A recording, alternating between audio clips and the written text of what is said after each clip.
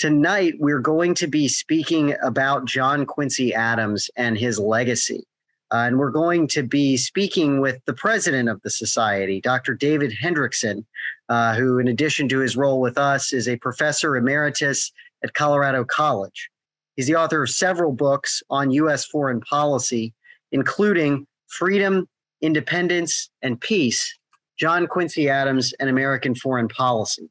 Now, this book is available for free as a digital edition or in print exclusively from Barnes & Noble, where it costs $9.99. I was involved a lot in editing it, and I think it's a really excellent work. I've dropped a link to it in the chat. But let's just to kick things off, Dr. Hendrickson, to set us some context, maybe give us an outline of John Quincy Adams' life and career so we can understand what we're working with here. Well, Adams was a totally remarkable figure in the early Republic of the United States.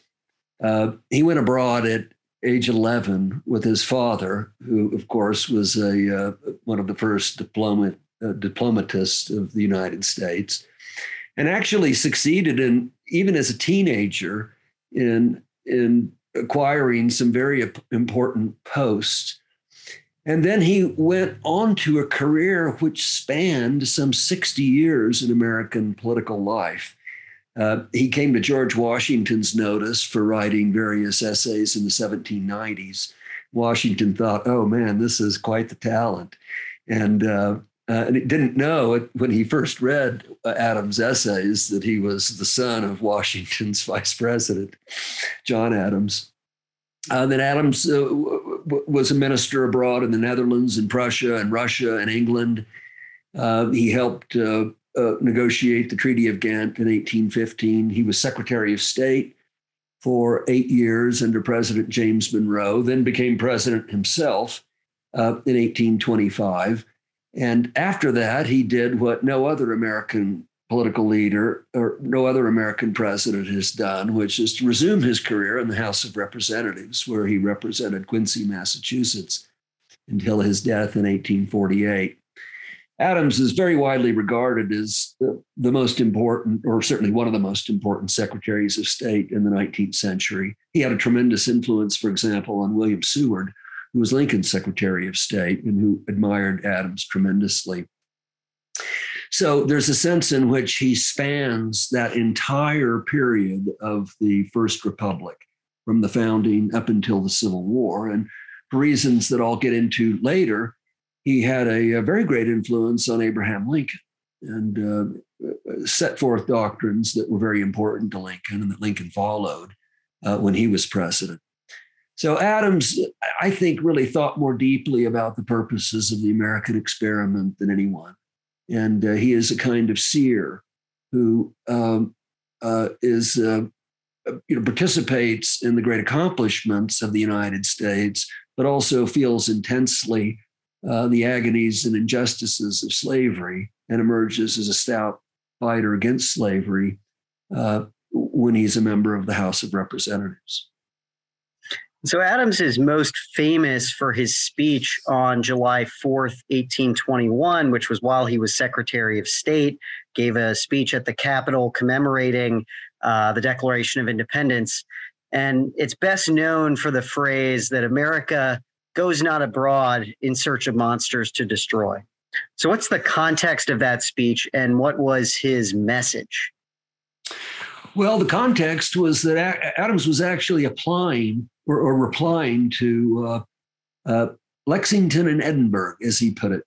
Lexington meaning the Kentuckian Henry Clay, who, as leader of or Speaker of the House of Representatives at that time, had urged the United States to join forces with the South American republics in opposition to Spain.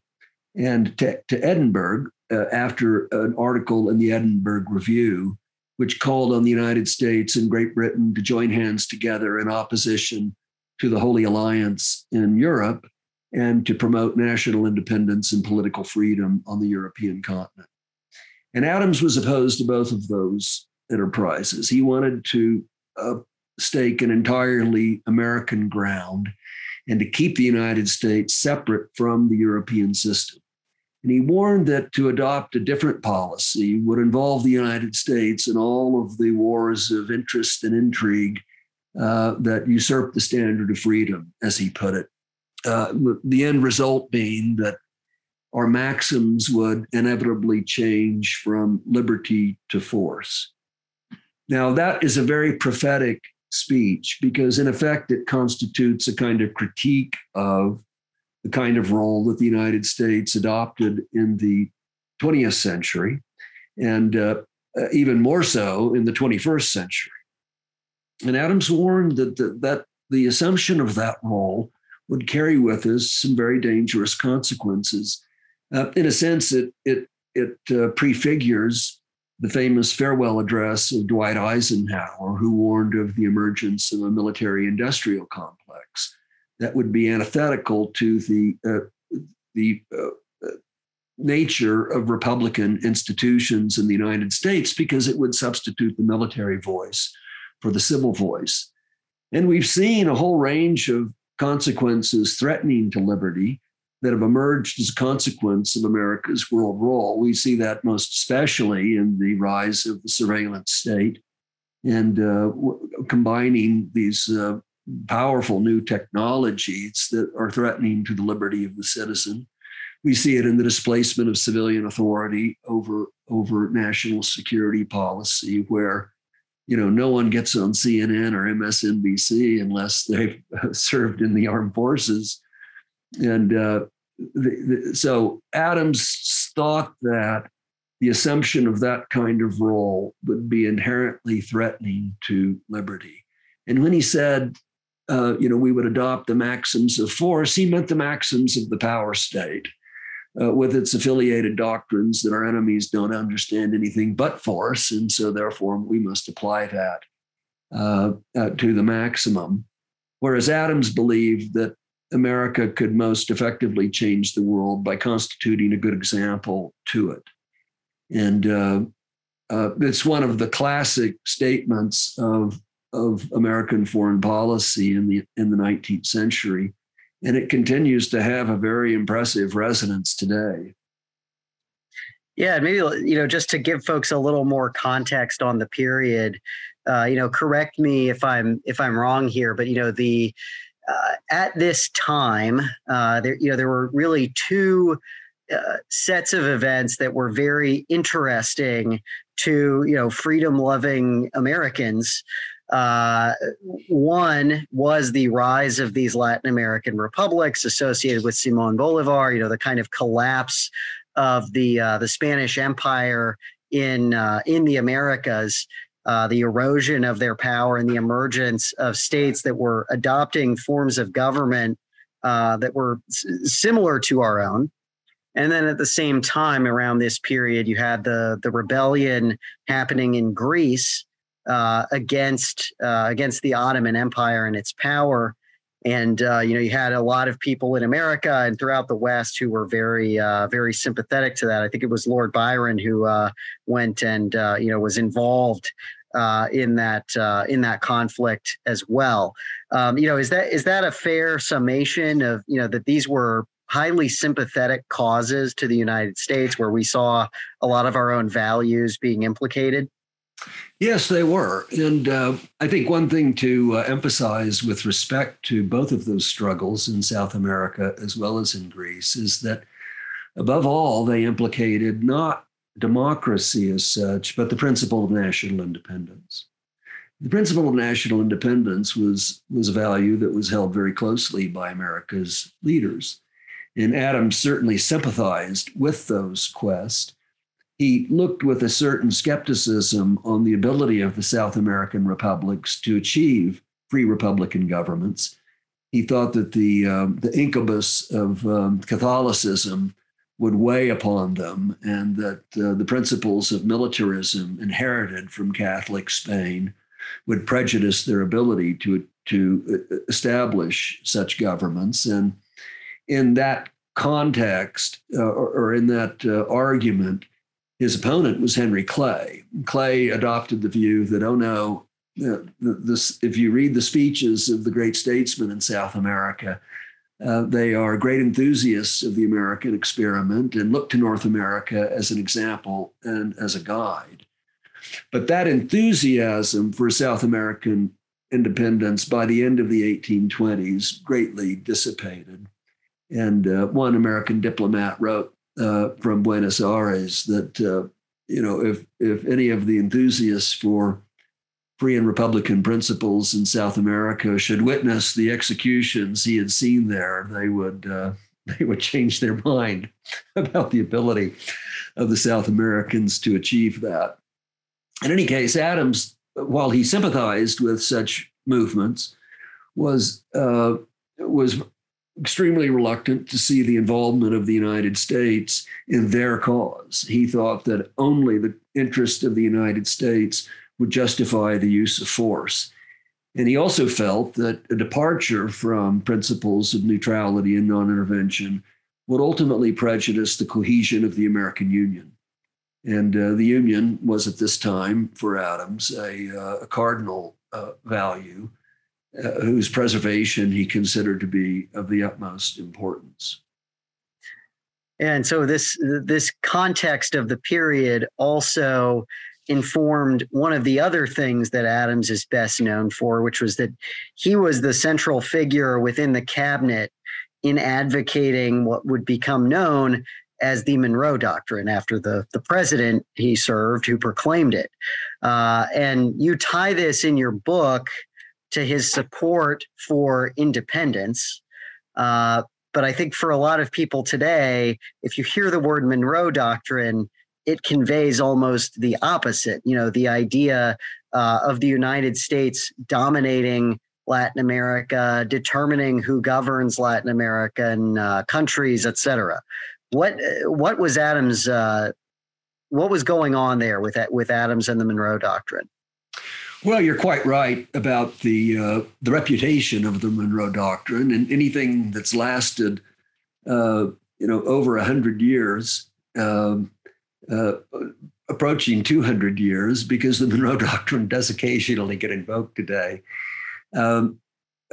usually undergoes very profound shifts in meaning over time. And certainly that is the case with respect to the Monroe Doctrine. Under the influence of James Polk in the 1840s, who justified the Mexican War with reference to the Monroe Doctrine, and then even more at the turn of the 20th century under the tutelage of Theodore Roosevelt and Henry Cabot Lodge, the Monroe Doctrine did indeed acquire the meaning that the United States, and in particular the President of the United States, might intervene at will in the affairs of the governments of Latin America. And in the course of the first 3 decades of the 20th century, the Monroe Doctrine was often invoked, and there was a score of interventions in the little republics of Central America and the Caribbean, carried on under its auspices. But at the same time, that idea of the Monroe Doctrine was really directly antithetical to the notion that Adams had put forth. I mean, the central principle of the Monroe Doctrine was the principle of national independence. And Adams also said, even at the time in 1824, when he was queried on the point by various ministers from the South American republics, that it did not entail a positive commitment by the United States to intervene.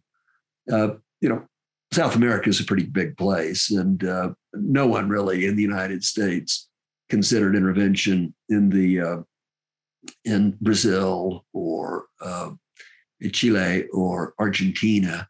The main focus was the status of Cuba.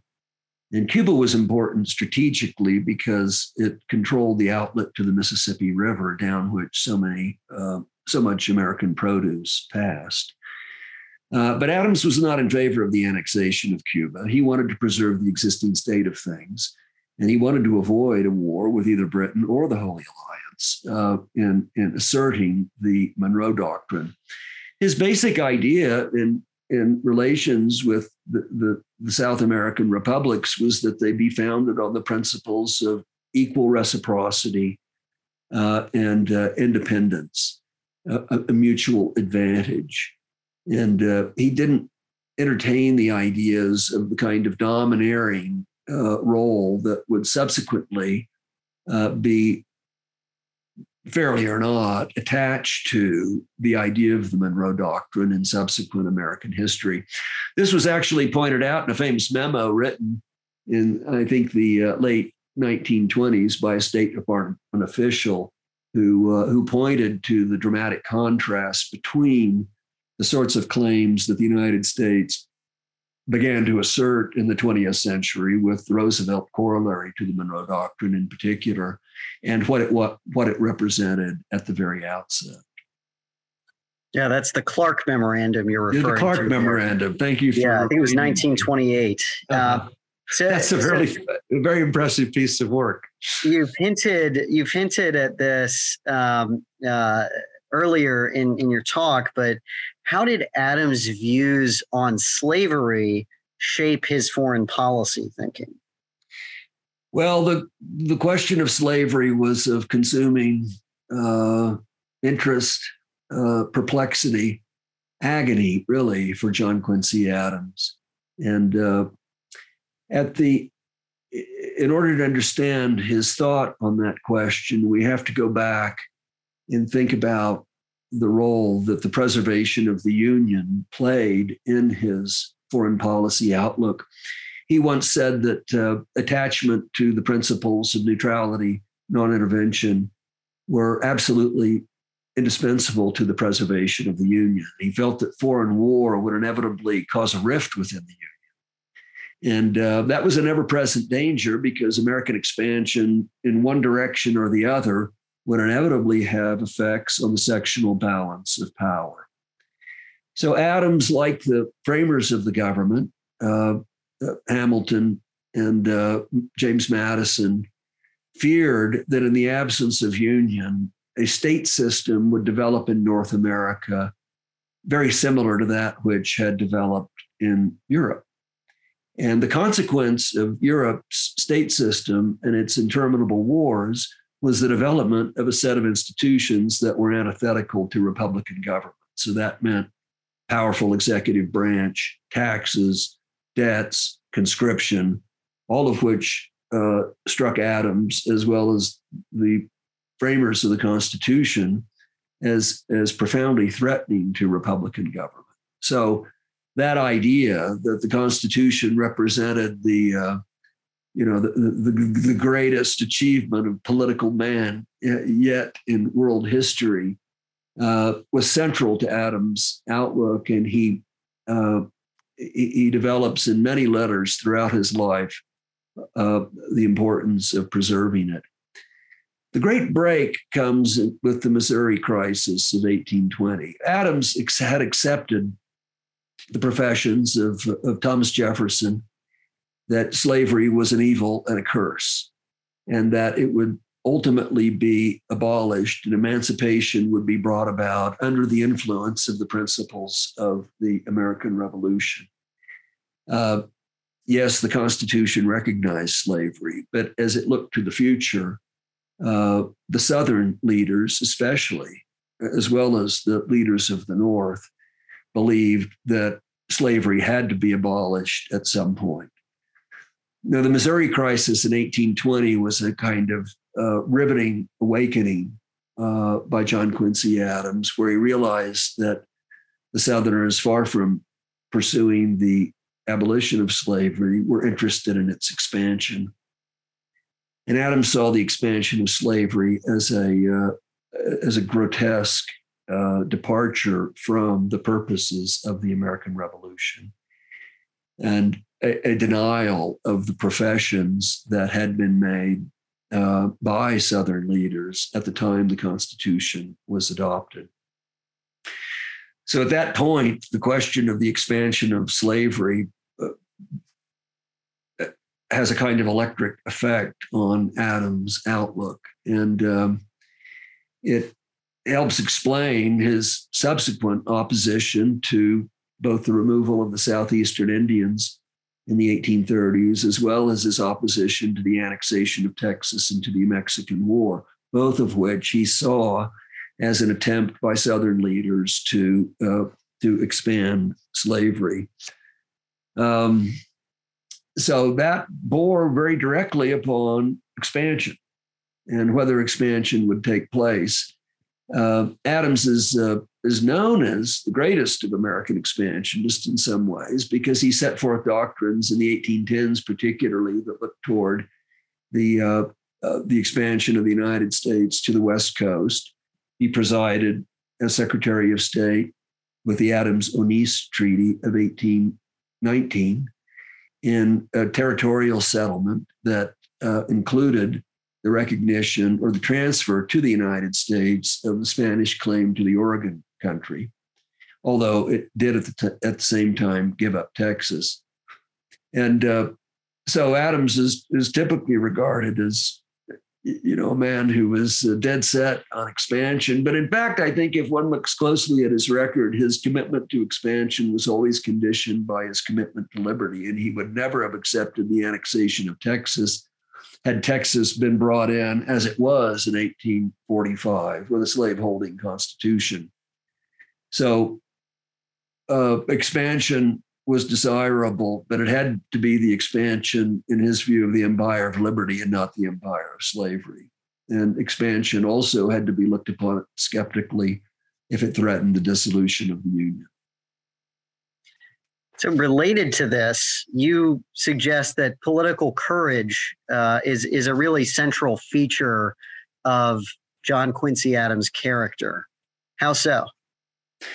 Well, Adams is just about the most courageous figure that I've ever come across in my historical studies. Excuse me. There were many instances in his life where he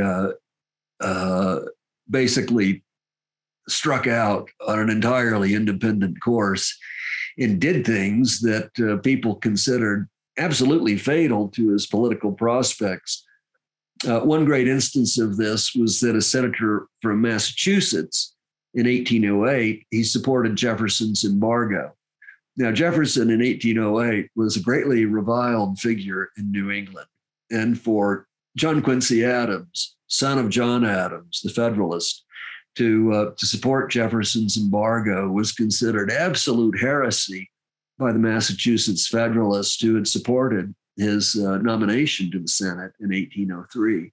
They forced Adams' resignation in 1808 because of his stance over the embargo.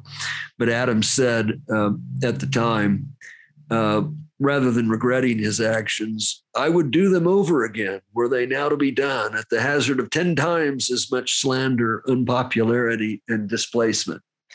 Well, that was actually something of a forecast of the future, because when Adams was in the House of Representatives, he fought bravely for the elimination of the so-called gag rule on petitions of slavery for the end of slavery in the District of Columbia, then under federal jurisdiction. And Adams suffered a tremendous amount of criticism for that. One of his constituents, here I'd like to quote again, wrote that amid insults, abuse, and obloquy, the fiercest fury of the Southern invective, in the wildest of the storm, breasting the mad lashings of the waves, Adams stood undaunted and secured the removal of the gag rule in 1844. That was a tremendously courageous thing for him to do. As I say, he stood virtually alone with no allies and braved the slings and arrows of the most withering criticism from Southern leaders. Yet he stuck at it and did so, with a kind of admirable coolness on the floor of the House of Representatives. So those are just two instances of Adams' courage. He had, a unique relationship with his constituents. They loved him and supported him, but they were among the few who did. And he suffered tremendously for that, for his brave stance.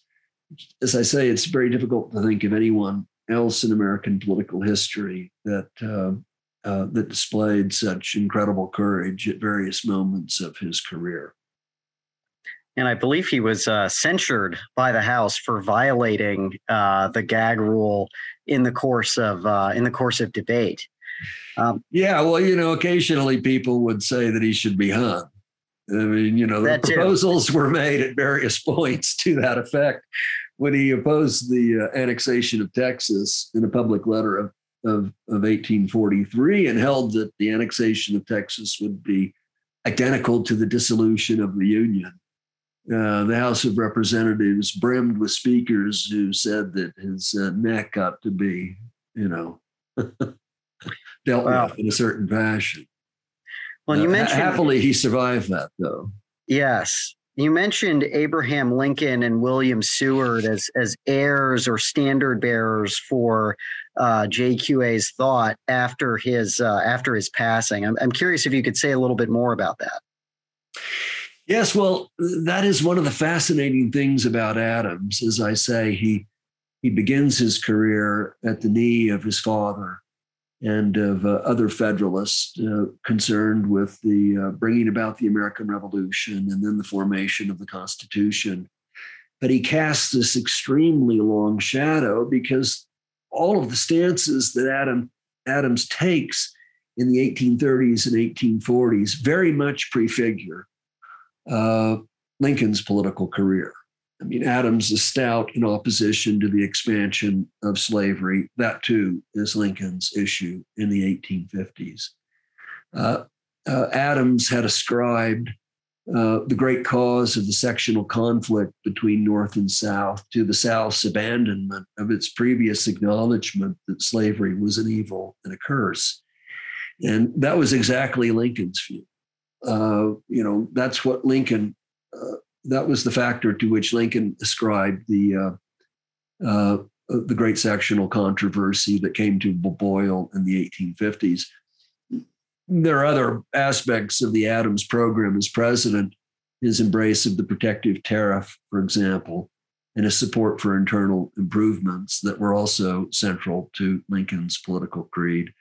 But the most intriguing comparison is Adams' doctrine, stated first in a speech in the House of Representatives in 1836, that in wartime, Congress would have the power to abolish slavery. Now, he acknowledged in the states where it existed, he acknowledged that Congress did not enjoy that power in peace times, but he made a very ingenious argument to the effect that in war, Congress would have the power, because to deny that to Congress would, in effect, to be denied that it had the power to make peace.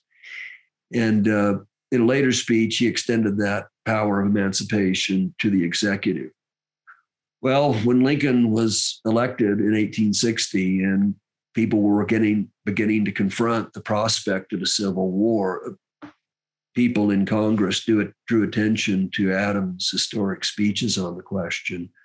And that was, in fact, the course that Lincoln followed during the Civil War, announcing emancipation in the first instance as a war measure of the government and as something justified by the war powers of the government. So in all of those respects,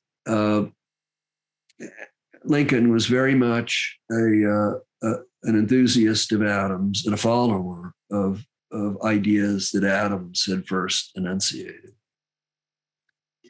So you conclude your book by drawing themes from Adams's thought and also from some other early American foreign policy figures. And you said that this boils down to a core, what you call a political catechism. So what is that? What does it say? What's that core of our foreign policy thought? Well, I try to explore this in relationship to 6 themes or 6 ideas concerning power, law, independence, peace, liberty, and union. And I have a series of essays at the end of the book in which I discuss each one of those themes. The basic summary of the catechism is as follows: that as a condition of ordered liberty, power must be subject to restraint in its exercise, and any condition of unbounded power is an evil in itself. Law is the vital method for the use and constraint of power, and observing the law of nature and of nations is the best policy.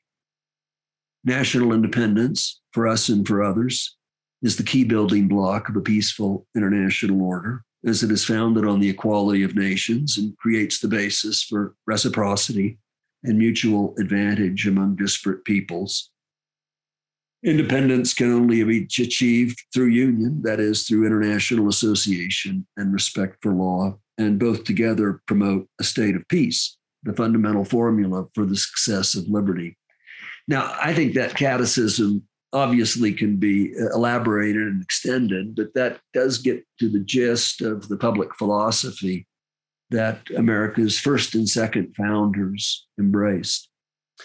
And I think that it holds some very profound lessons for the conduct of the United States today in the world. Let's take the first of those doctrines about power, that unbounded power is an evil unto itself.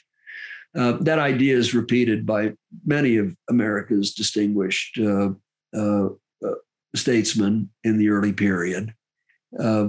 Hamilton, Jefferson can all be quoted to this effect. John Quincy Adams' father, once said that jealousies and rivalries have been my theme and checks and balances is their antidote, till I'm ashamed to repeat the words. And they had a living and breathing demonstration of this in the example of Napoleon Bonaparte. Now, Adams was minister to St. Petersburg in 1812, a sometime companion of the Tsar when Napoleon invaded Russia. And, that was one of the most extraordinary events in world history. You had the Grand Army of 600,000 men invading Russia and then suffering in the bitter winter of 1812, 1813, the loss of basically the entire army. Just an enormous, awful carnage. And when that occurred, Adams said, there's nothing like this since the days of Xerxes. And he exclaimed to his diary, the crisis is great and awful beyond all example. Almighty God grant that it may turn to good, to peace, to the relief of mankind from the dreadful calamities of unbridled ambition. Now, I think it's interesting to think about that, not only the statements of John Quincy Adams, but of others of the founding fathers, that unbounded power is a dangerous thing in relationship to the strategic doctrine of the United States over the last 20 years. For what have we heard from our leaders? That American military superiority is the objective that we should attain to, that we want a condition of military superiority that would be so great that no other nation would challenge it, as George Bush said in his second inaugural. And I think that on the face of it, if confronted with such statements, the founders would immediately raise the objection that no, that kind of condition of power is obviously subject to abuse. It needs checks and balances, and that those must be found somewhere. Now, we can argue today about where they ought to be found, but that they need to be there, I think, is a kind of first principle of the political science of the founding generation, and one that John Quincy Adams very much shared. Back in the 90s, American pundits were saying all the time that not since Rome has one state so dominated over the international system. But for the founders, the whole Roman experience showed the perils of that kind of condition of unbounded power. It showed that Roman expansion was a threat to the independence of nations. And so they rejected that completely and utterly as an example that the United States should follow. That doctrine with regard to the need for checks and balances on power obviously entered into the federal Constitution. It was kind of part of the warp and woof of the institutional structure that the founders created. It was central to the lodging of the war power in Congress. uh, by the framers of the Constitution. And it's doctrine that Americans, unfortunately, have allowed themselves to forget. We're number one sounds awfully good, or has sounded awfully good to the American public. But there are dangers associated with that condition. And the last 30 years of American intervention, I think, bear out the degree to which it has subjected the nation to temptations that have proved to be folly, and that have injured the nation rather than strengthened it. So one of the themes that I found interesting that you focused on in this last section of your book was law. What did that mean for Adams?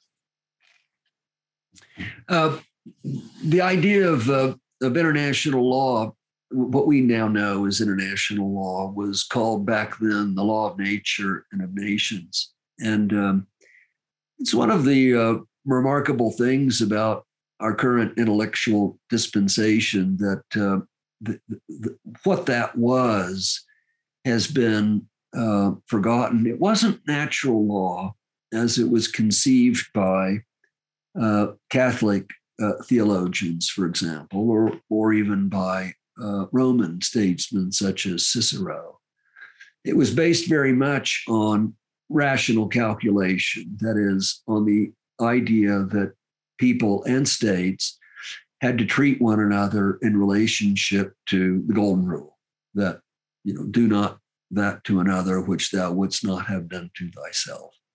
So every nation had a right to national independence. It had a right to use force to protect its just claims, but it also had an obligation to respect the rights of others. You were to do all the good you could to others, but without injury to your own interest. So this was an architecture of thought that was very widely shared by the founding generation and by John Quincy Adams.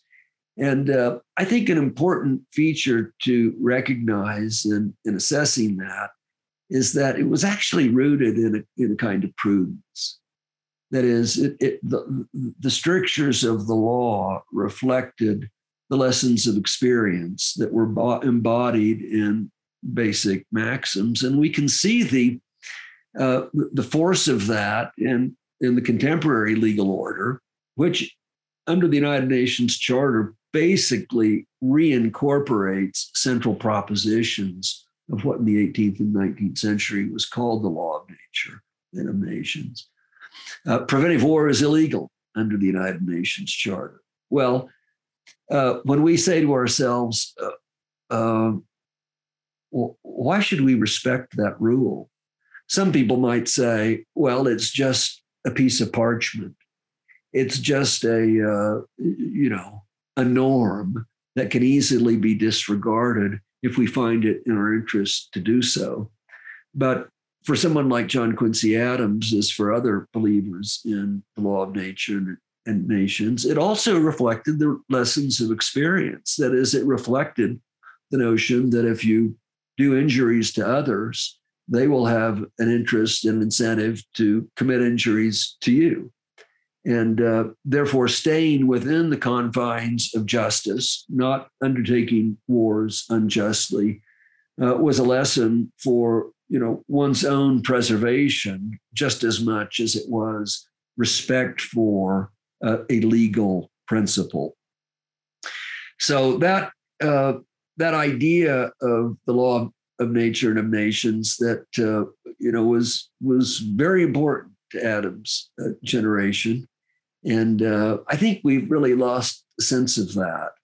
And one of the things it counseled was that nations not only had a right to preserve their own interest, but they also had duties to be restrained in their conduct of foreign policy and to act in such a way as not to infringe upon the rights of others. And as I say, I think that that's a vital principle that we would do well to respect today. I've got a question from Elliot who asks, how do Adams' foreign policy ideas compare with Jefferson's? Well, that's a tough one. I think they're broadly broadly similar. Adams was, as I mentioned earlier, a supporter of the Republican administration of Thomas Jefferson in its most problematic act, the embargo of 1808. He's appointed as minister to Russia by James Madison, Jefferson's successor. He becomes Secretary of State under James Monroe, the third of the Virginia dynasty. And so there's a basic fundamental concordance between Jefferson's foreign policy and that's which Adams adopted. He was much more critical of Alexander Hamilton, Jefferson's great adversary. In the late 1790s, Hamilton broke from the presidency of John Adams over John Adams' peace initiative that he undertook in early 1799 toward France. And Adams had a very acerbic view of Hamilton's motives in that regard, thinking that he wanted the creation of a 50,000-man army and that he was dead set on cooperating with the Venezuelan Francisco Miranda and the British government in a wild scheme to use the British Navy and American land forces to liberate South America. Adams was horrified by that, John Quincy, as well as his father, John Adams, but it was hugely significant in leading to the split within the federal party that, in effect, delivered the election to Jefferson in 1800. But on the fundamentals, Adams was very much in line with the Jeffersonian consensus in foreign policy. And, after the wars of the French Revolution and Napoleon, which split the two parties very deeply, with the Jeffersonians being more anti-British and the Hamiltonian Federalists being anti-French, each accusing the other of being, pro-British and pro-French. Those issues, once peace was accomplished in 1815, receded in importance. The kind of controversies on the high seas that had brought the United States into antagonism with Great Britain were no longer present. Britain had no need to impress American seamen, for example, as they had done in the struggle against Napoleon. So, yes, Adams was I think in some ways he's best seen as a kind of legatee of both sides in the party dispute. And he says this in his first inaugural, that he learned from both sides. But in his larger political career, he was more Jeffersonian than Hamilton. Another question from Matthew. In your view, are there any statesmen who have carried on the tradition of John Quincy Adams' foreign policy? How about Ron Ball? I think, one goes back to Bush's Iraq War. It was Ron Paul who was really stating kind of those classic principles more emphatically than anyone else. And I don't subscribe to all of Paul's views on public affairs, but on that central principle of whether the United States should go to war to extend democracy, which proved to be such catastrophe in Iraq. It was Ron Paul at the beginning of that crusade who was most stout against it. Now, there's a handful of people today that can be associated with some of those principles. I think Tulsi Gabbard would probably subscribe to much of what Adams had to say in his famous 1821 speech. But by and large, both the Republican and the Democratic parties have acclimated themselves to a very large military establishment, standing alliances across the globe, and to a set of policies which are in direct contradiction to that which John Quincy Adams recommended. Got a question from Sean, who asks, how do you think John Quincy Adams would approach our foreign policy problem with a rising and increasingly aggressive Chinese Communist Party that will likely invade Taiwan within this decade while it still has the capacity to do so? Adams wrote a remarkable pamphlet in 1841 on China, and he was a great critic of the existing Chinese government of his day. The Chinese in the early 19th century, in their approach to the European powers, adopted an attitude of superiority towards all the barbarians on the outside, and foreign emissaries were obliged to do the kowtow, which meant tapping their forehead 9 times on the floor before a meeting with His Imperial Majesty. Adams found that to be totally insufferable, this attitude of superiority towards others, and he recommended that U.S.-China relations be based upon principles of equality and reciprocity instead. Now, I think in some ways Adams misjudged what was going on in the war between Britain and China from 1839 and 1842. He didn't think it was about opium, but it proved to be about opium in large measure. And in effect, the policies of the European powers, reversed the kowtow, and instead of China imposing it on the Europeans, in effect, imposed it upon China with the creation of extraterritorial zones along the Chinese coast and various other indignities which China came to associate with the century of humiliation. Today, I think it's a remarkable feature of the situation that both China and the United States charges the other with an attitude of superiority degrading to itself. And it seems to me that the kind of prescription that Adams gave to that state of affairs, trying to found that relationship on the basis of equality and reciprocity, is the right one. Now, what he would have thought with regard to the U.S. commitment to Taiwan, we can only infer. I mean, after all, he died in 1848, and he stated principles that argue against the United States adopting the self-defense or the defense of Taiwan into its security structure. He says very clearly in his 1821 address that we should resort to war for no causes other than our own.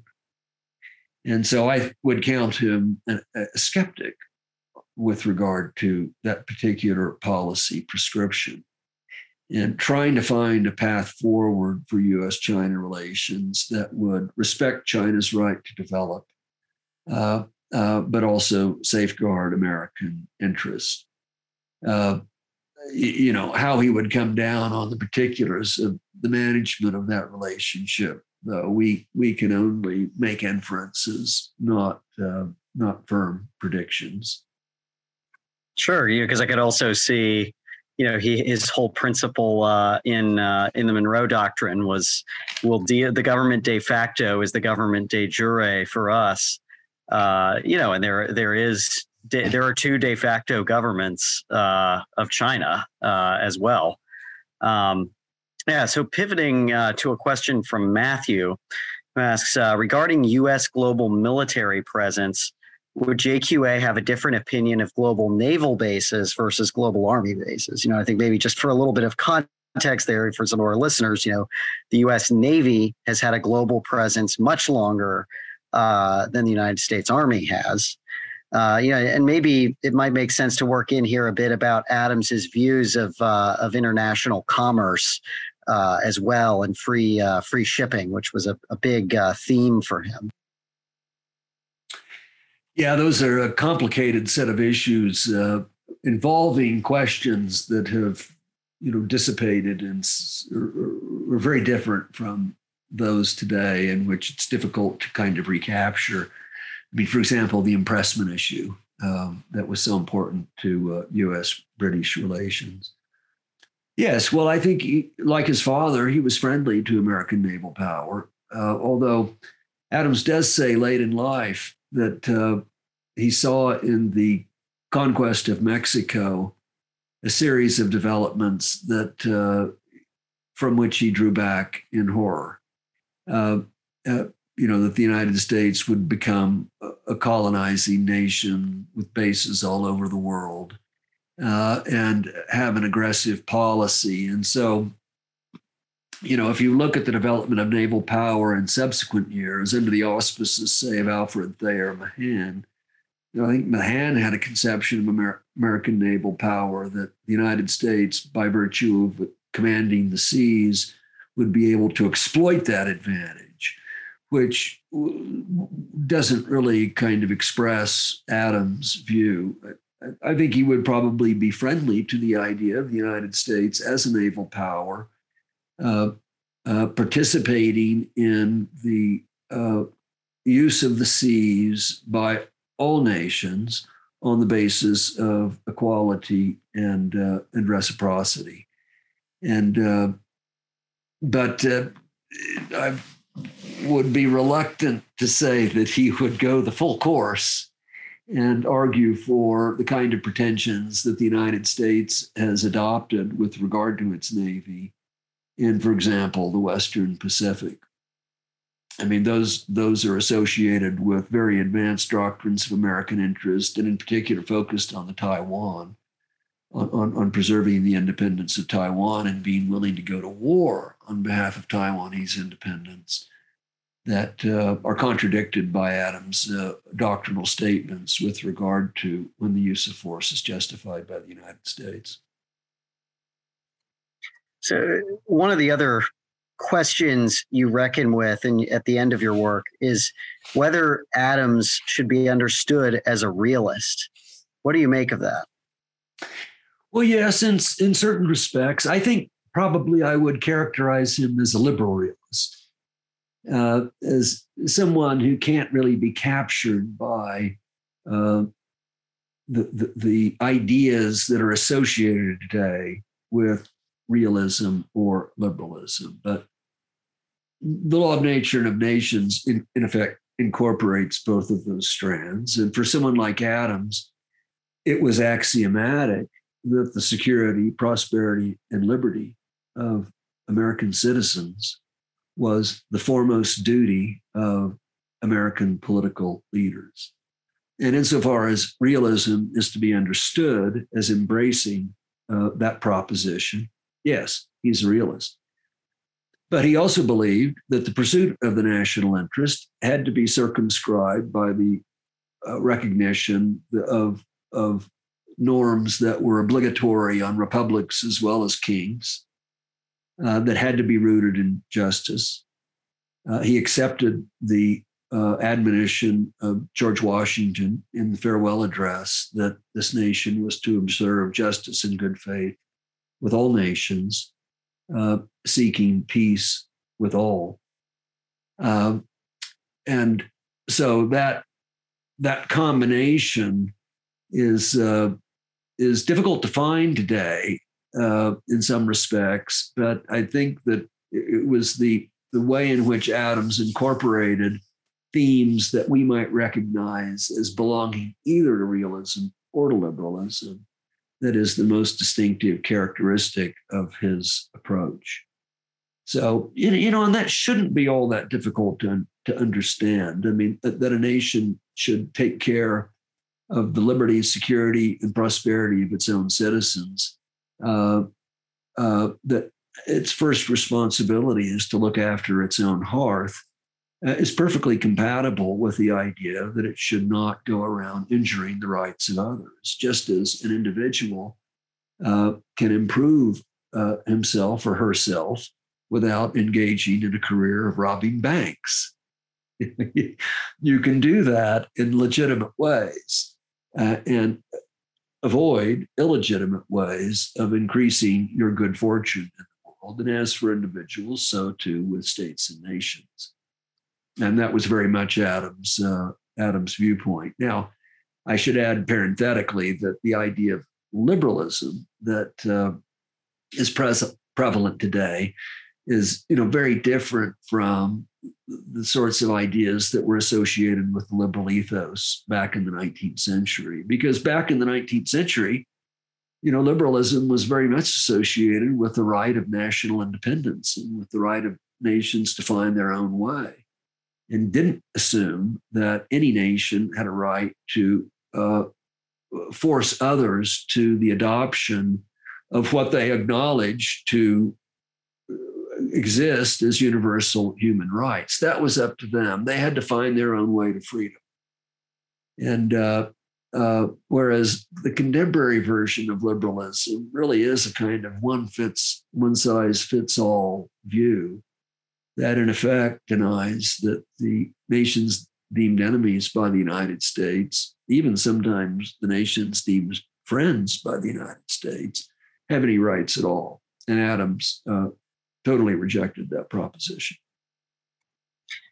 So one of the other debates that has emerged in discussing Adams' legacy is there's kind of a revisionist current out there about Adams's foreign policy views in things like Robert Kagan's book Dangerous Nation, or you mentioned John Lewis Gaddis's 2004 book Security, Surprise, and the American Experience, that sort of suggest Adams is a bit of a forerunner to modern neoconservatives. That he was an advocate of a world transforming, preemptive, and forceful foreign policy that sees American power as essential to the spread of freedom abroad. What do you make of that view? I think it's totally wrong. Well, you can go back and look. I mean, the way that Gaddis puts together his argument is really suspect.